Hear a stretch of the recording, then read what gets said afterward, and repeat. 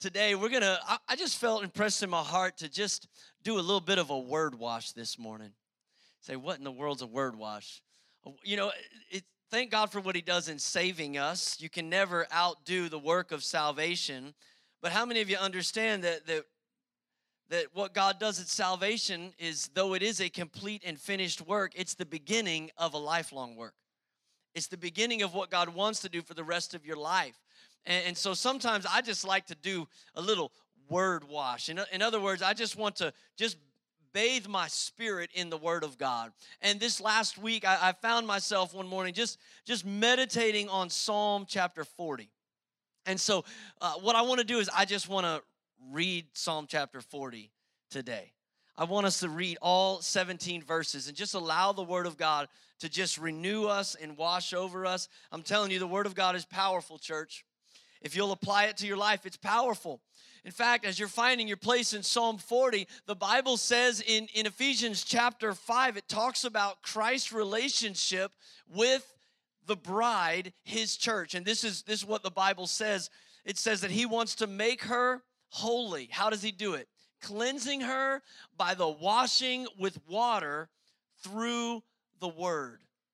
That's what the Word of God wants to do. The Word of God wants to wash you like water. Imagine if you had a shirt that was all stained and dirty from working, and you would throw that shirt in the washing machine and put soap in there, and then what would happen? The water and the soap, it would move in between the fibers and break up all of the dirt and the soil in that shirt to make it clean. The Bible says that's what God wants to do. That's what Jesus wants to do for his church through the word. He wants to cleanse her by washing her with water through the word. Why? It says in the next verse, and so he can present her, the church, to himself as a radiant church without stain or wrinkle or any other blemish, but holy and blameless. That's what the Word of God is going to do for us this morning. That's what the Word of God will do for you any day if you just open it up and allow your mind to be renewed in the Word. The Bible says in Romans 12:2, I'm getting to Psalm 40, give me a minute. It says, I'm getting warmed up, it's the first service. Do not conform to the patterns of this world, but be transformed by the renewing of your mind. That's what happens when we open up the Word, when we meditate on the truth. Our minds are renewed. And then it says the result is then you will be able to test and approve what God's will is. I don't know a single Christian that doesn't want to know God's will. And so he says the way to do that is to have your mind renewed. Can I just tell you the reason that Adult and Teen Challenge is so much more effective than all the other recovery programs is because of this book right here. It's the truth. Because you can get somebody out of a habit, you can detox a person, but if their mind is not renewed, if they're not conformed into the image of Christ Jesus, you heard it testified already, they're just going to go back. They're going to go back to the same pattern, the same mindset. It's the same for any one of us. We got to get a word wash today. Listen, thank God that your spiritual birth in Christ is like a physical birth. It's miraculous. But for those of you that have kids, how many of you know you still need to wash the baby?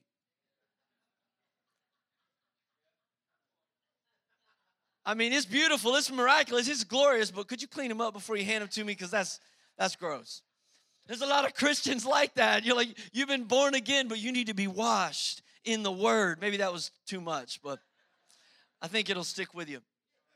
Psalm chapter 40, we're gonna just let the word wash over us today as we move through these verses together. Verse 1 says this, I waited patiently for the Lord. He turned to me and he heard my cry. Now let me just say, the word patiently here is a pretty generous translation. Because if you read this in the original Hebrew, what it literally reads is, waiting I did wait for the Lord.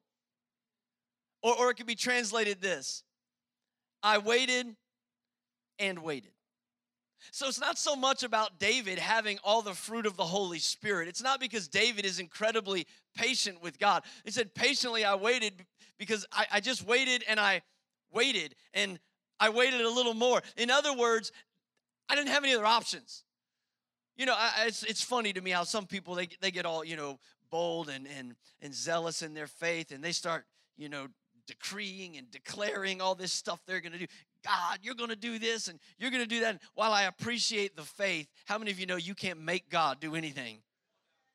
We can't make God do anything. And so David is waiting, and he's waiting on God. And the reason he was out of options is because of verse 2 and 3. He's stuck. Look at it with me. Verse 2 says, he lifted me out of the slimy pit, out of the mud and the mire, and he set my feet on a rock, and he gave me a firm place to stand.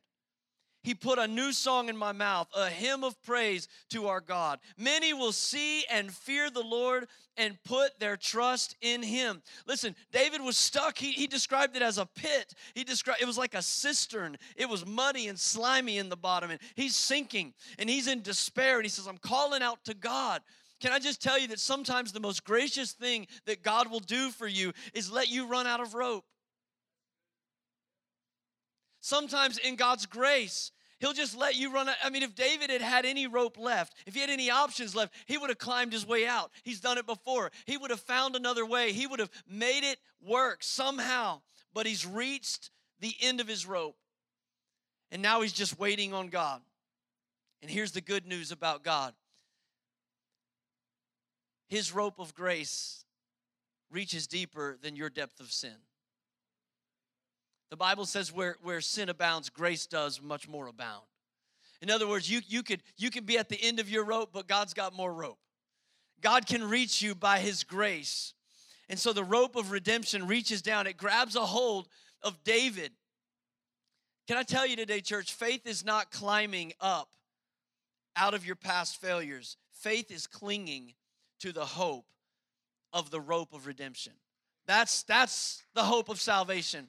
It's not about me like getting it together. It's not about me pulling myself up by my bootstraps. It's not about me trying harder or striving more. It says, he lifted me. That's what David said. Not I picked myself up. He lifted me. He says, he gave me a place to stand. Catch the pronouns here. He put a new song in my mouth. So there's three things that are immediately available for you at the other end of the rope of redemption. He says there's salvation, there's a song, and there's significance.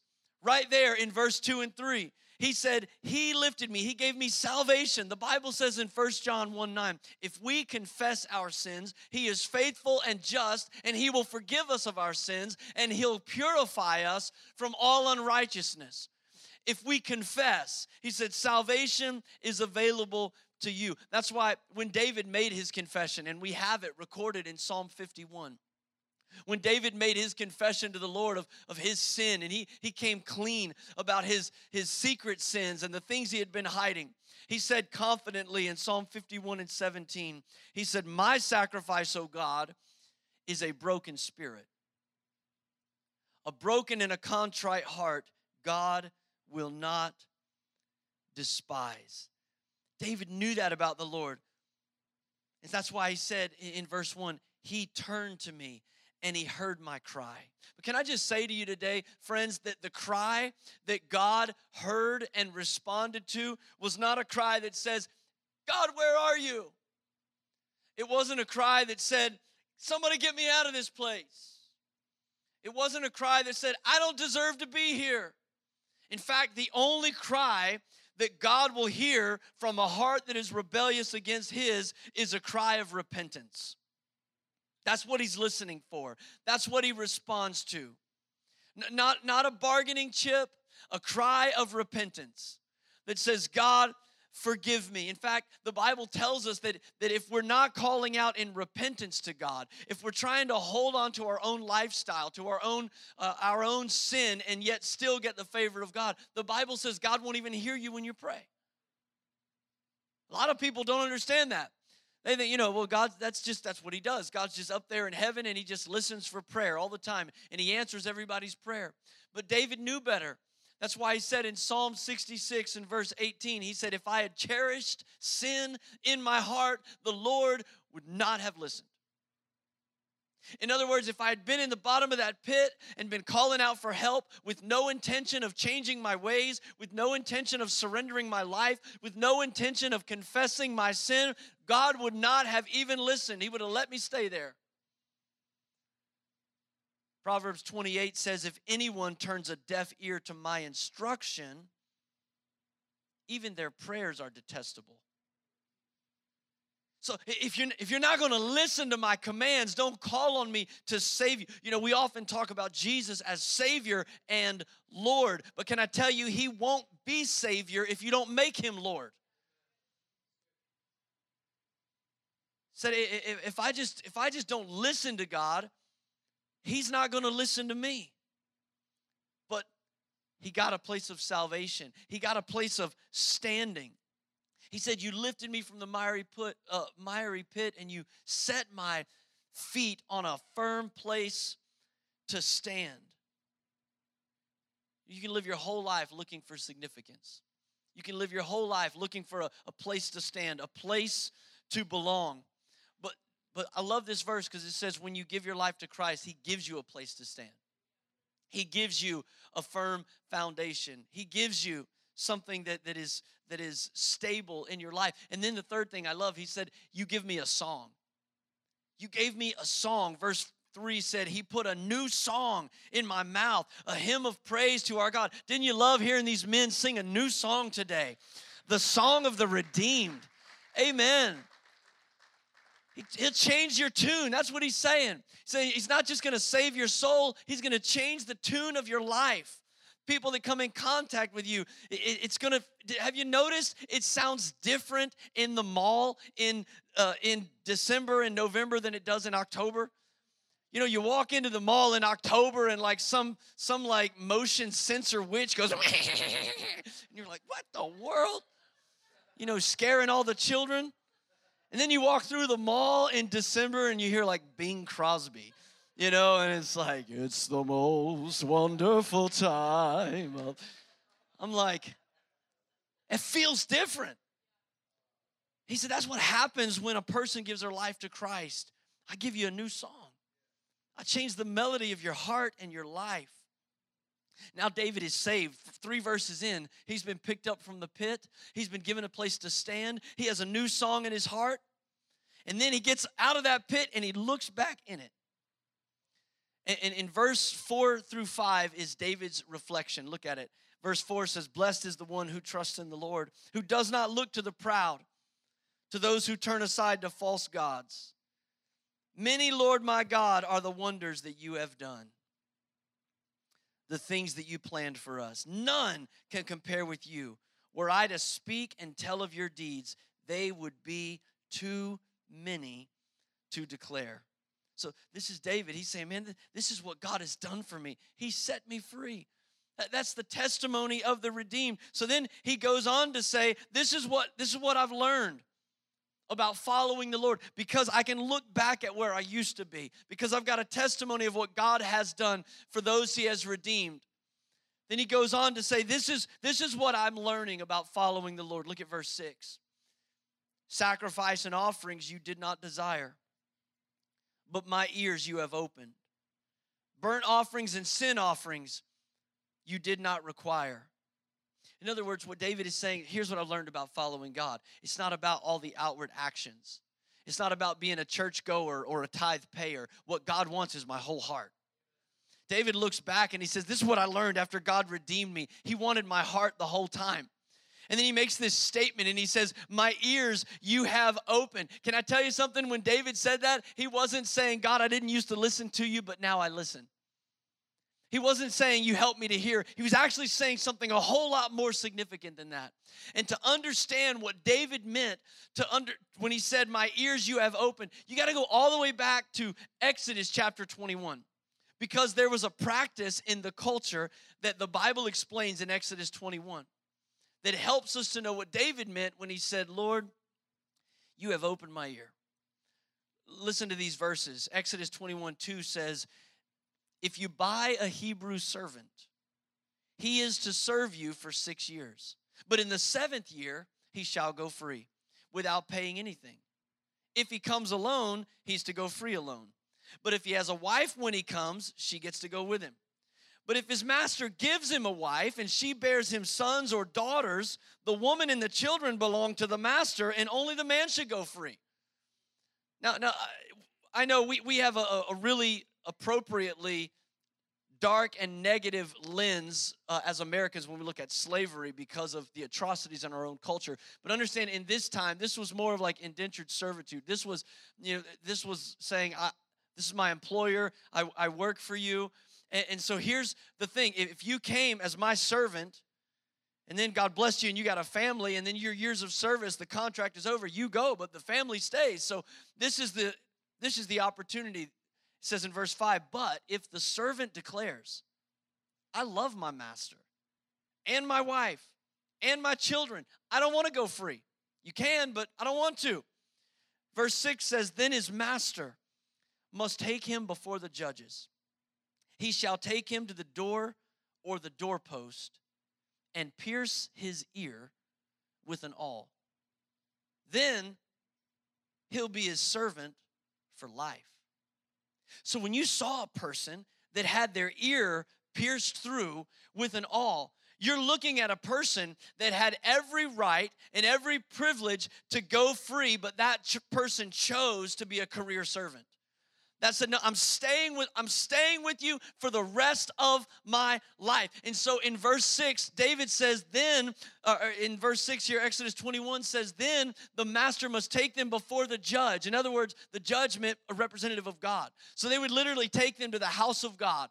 They would take them to the tabernacle or to the sanctuary, and it was against the doorpost of the church that servant would put his ear, and his master would drive an awl through it. It was a consecrated covenant in the presence of God and witnesses to say, I am with you for the rest of my life. And David is saying in Psalm verse 40 and 6, he said, God doesn't desire sacrifices. He doesn't want offerings. He doesn't just want church attendance. God opened my ear. I gave him the rest of my life.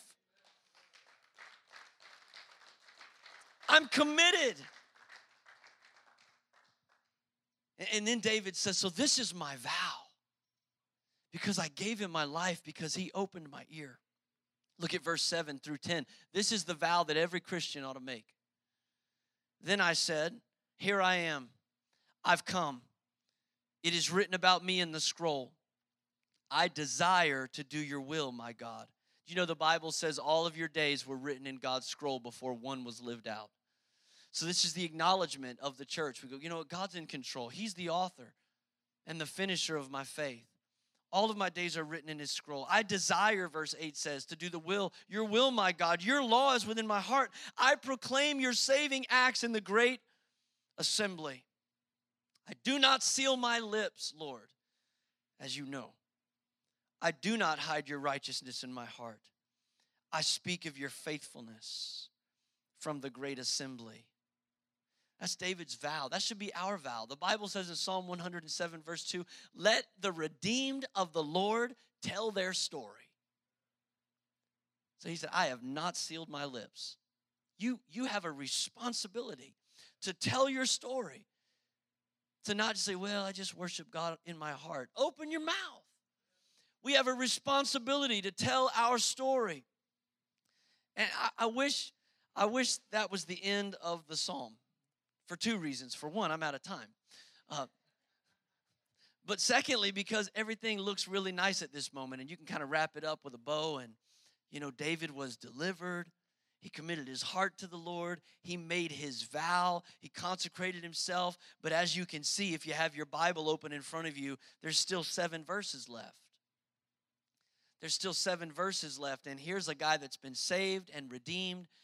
And he has a standing with God, and he's got a song in his heart. Many see it in fear, and they put their trust in the Lord, and so he's a witness. Man, I wish that was the end of the psalm. But look at verse 11 quickly. He says, do not withhold your mercy from me, Lord. May your love and faithfulness always protect me, for troubles without number surround me. My sins have overtaken me, and I cannot see. They are more than the hairs of my head, and my heart fails within me. Be pleased to save me, Lord. Come quickly, Lord, to help me. So understand this. David's already been forgiven of sin. He's already been rescued from the pit.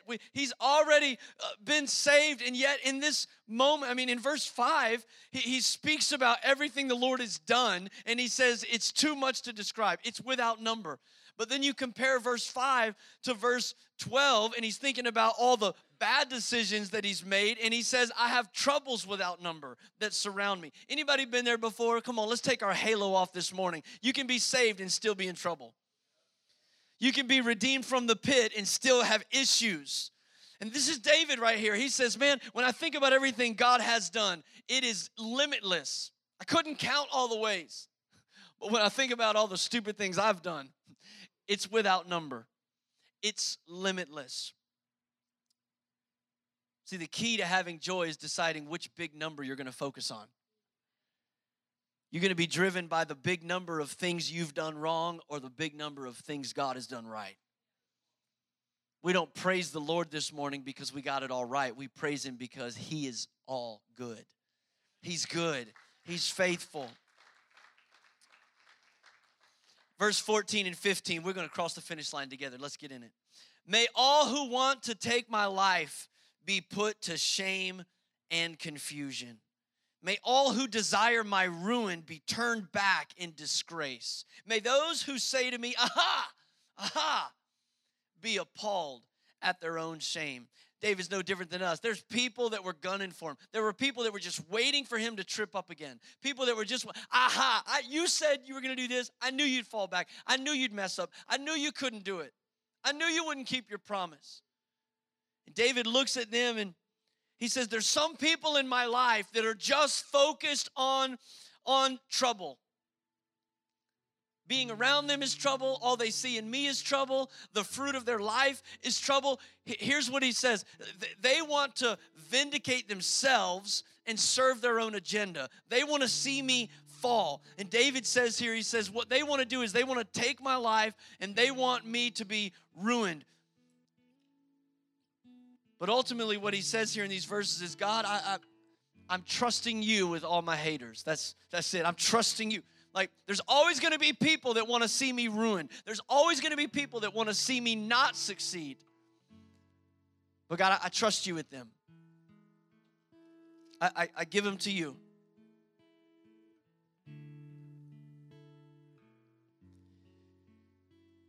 And then the last two verses. And it shares two things. And I pray both of these things happen today as we get ready to close this service. Verse 16. But may all who seek you rejoice and be glad in you. May those who long for your saving help always say, the Lord is great. Can we just say that together? The Lord is great. Come on, one more time. The Lord is great. Amen. May all who seek you and rejoice and be glad in you. May they who long for your saving help always say, the Lord is great. But as for me, verse 17 says, I'm poor and needy. This is a saved man talking. This is a man who's already been lifted out of the pit. He called on God and God heard his cry. But as for me, I am poor and needy. May the Lord think of me. For you are my help and my deliverer. You are my God. Do not delay. So here's what we're going to do as we end this service today. Two things. One, the people of God are going to declare, the Lord is great. The Lord is great. In fact, if you could, I'd invite you to stand with me once again. The second thing that's going to happen today is we're going to call on God to be our help and our deliverer. David began this psalm by saying, I waited and I waited.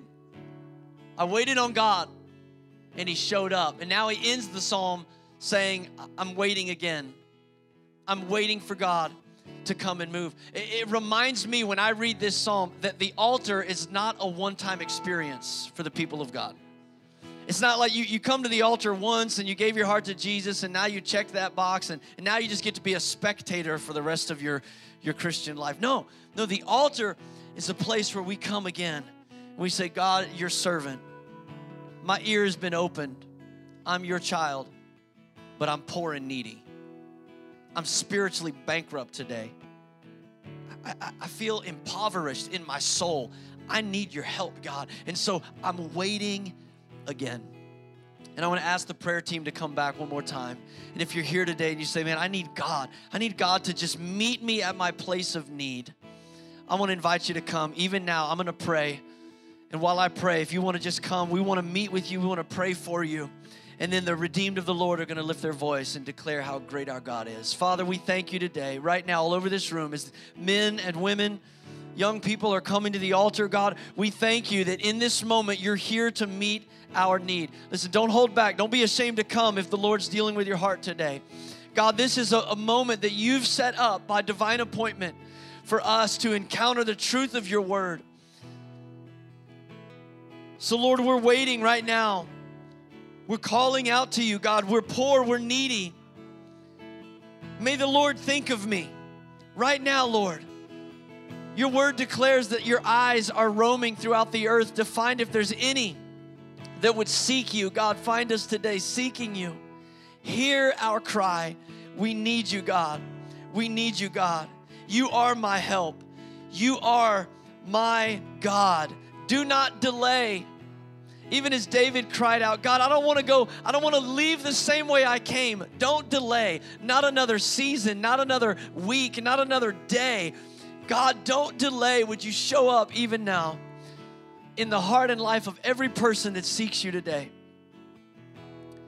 Come on, just take a few more moments right now and just seek him. Ask him to show up, to bring healing, to bring freedom, to break bondage, to break addiction off of your life.